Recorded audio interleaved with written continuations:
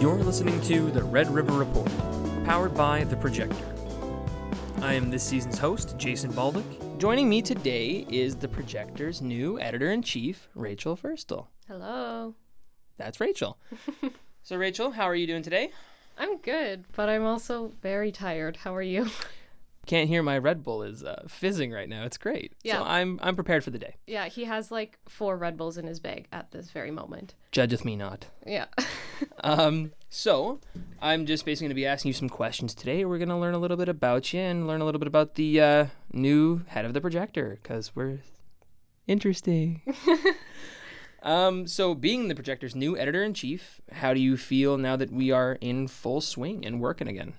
It feels really good. There was a lot of build-up over the summer and getting things ready. A lot of different spreadsheets to create and emails to send. So to kind of be in the swing of things already is really nice. Fair enough.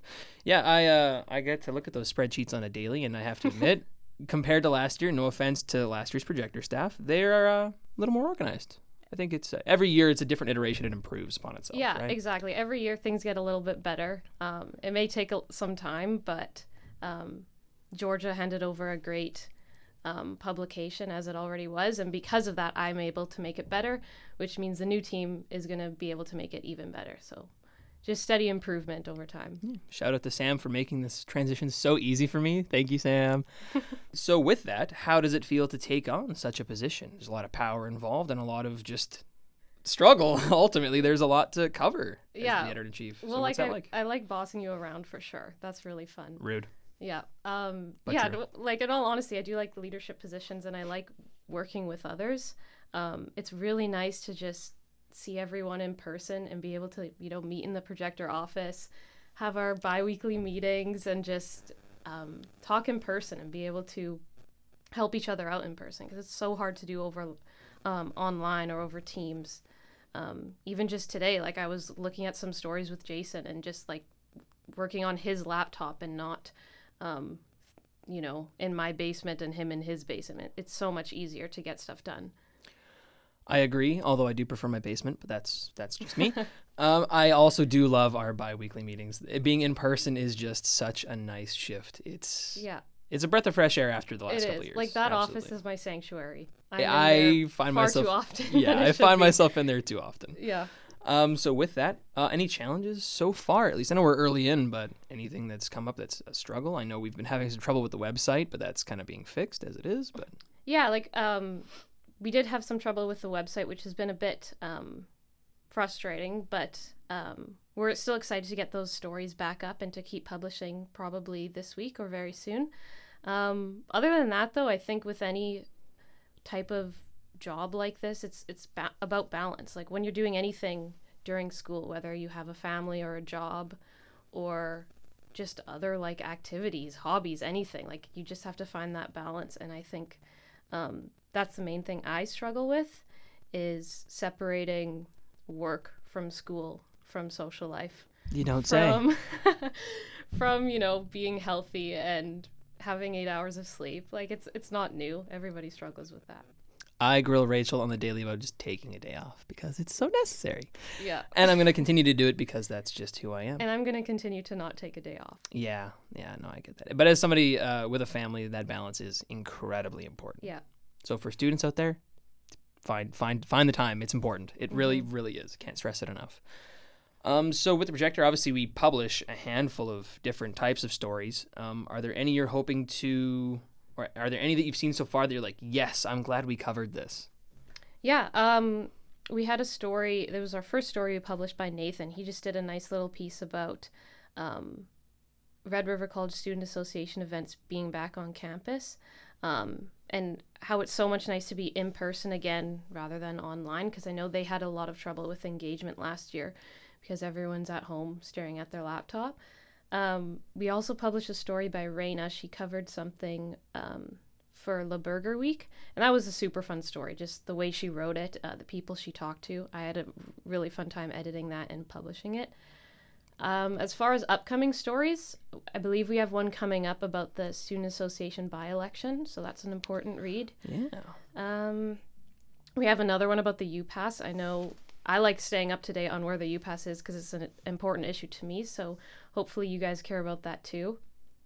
What else do we have coming up? Oh, we have one by a contributor named Veronica. She's doing a story about the app Be Real, which I think is super cool because I know that app has been kind of exploding in popularity recently. About that, TikTok introduced TikTok Now, which is their take on Be Real. Oh, yeah? I saw it this morning. I'm like, dude, just stay in your lane because your platform is known for this thing and everybody loves it. You have billions of users now. Why would you just be like, oh, we're just going to copy this person because it's kind of neat? That's what every platform does. Don't do that. TikTok, you've got something. Don't ruin it. Yeah, Vine, it was Vine and we loved that.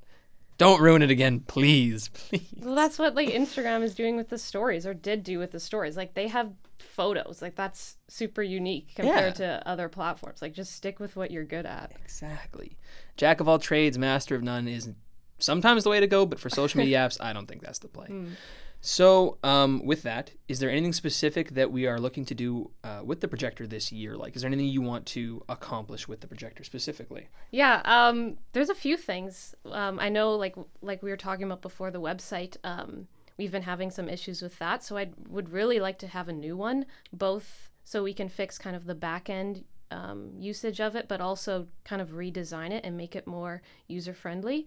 Another thing that we're talking about is possibly creating a projector app so that our stories are more accessible for students. Both of these projects are in the very, very early planning stages, so don't take my word on it. I hope that we can create that this year, but like we were talking about before, balancing school with work is really is really hard. So we're going to do our best to kind of see if we can get that done this year, because I think that would be awesome. Another thing this year is I think I would like to get students more engaged and more aware about the publication. Like I was talking about before, being online, a lot of people just like don't know what's going on campus. And I think at the projector, that's our job to make them more aware and to cover stories that they're interested in too. And that's so much easier to do now that we're on campus, because you can see like things that, you know, maybe even you like, you can, when you're on campus, like you may even like see some issues on campus, like, oh, like why is it like this? Why is the gym like that? Why is it designed this way? You know what I mean? Like students have their own complaints about the campus, although the publication is not just about complaining about the campus, but that's a huge thing. You can just see more about what the college is like when you're in person. That's fair. And I reserve the podcast for anybody who has complaints. Come to me. I'm more than happy to talk about it here. Absolutely. I got you guys. So you have the reins, obviously, and there's a lot of pressure that comes with that. Are you holding your employees as to the same standard? Yeah, absolutely. I think. Yeah, like I have my own standards for myself, and I want everyone to do their best, but I also understand that like not everyone can do their best 100% of the time. And in a program like CRECOM, that is like very, very true. So as long as you're communicating with me, as long as you're trying your best, and if you're struggling, if you're letting me know, that's what's important. Communication is key. I'm in trouble. So that is the main question. So I just want to leave with this last little thing. Is there anything you want to say to our listeners kind of as a parting note, or maybe some advice you want to give to first years or anybody out there just interested in what's going on? Yeah, well, first of all, thanks for listening if you are out there listening. We have this publication for students, so if you're paying attention and if you're interested in what we are putting out there, like that's much appreciated. Advice for first years? It's hard to give advice because like I don't even follow my own advice. I have great advice, but I'm like you. I'm like, oh, like take a break, Rachel. You know, like balance is key. But I don't always do that, and I think you just have to keep reminding yourself that it is okay to take breaks. And if you're overwhelmed, to just take a minute, take like the evening off, whatever you can afford. But also remember, like, you're here to have fun. Like, it's the programs at Red River College are really short, most of them. Some people are just here for 2 years, then they're out. But try to enjoy it while you can, because I know like in a year from now, I'm going to be missing being at the college and missing running the projector and doing these fun assignments. So yeah, you're going to be stressed, but also like try to enjoy the little things when you're here. Absolutely. And I will say this, yes, that balance thing we talked about earlier, school is a priority, but it is not the priority. School is important, but it ultimately should take second banana to your mental health and just taking care of yourself. Because if you are not at your best, you can't give your best. So make sure you focus on that. It's important. Mm-hmm. That will do it for this episode of the Red River Report. Thank you to our lovely editor-in-chief, Rachel, for joining us for today's episode. And if you're interested in what we do at the Projector here, make sure to follow us on social media, give us a shout-out, say hi to us in the halls if you're here at the college. And thanks for listening. We always appreciate it. Take care.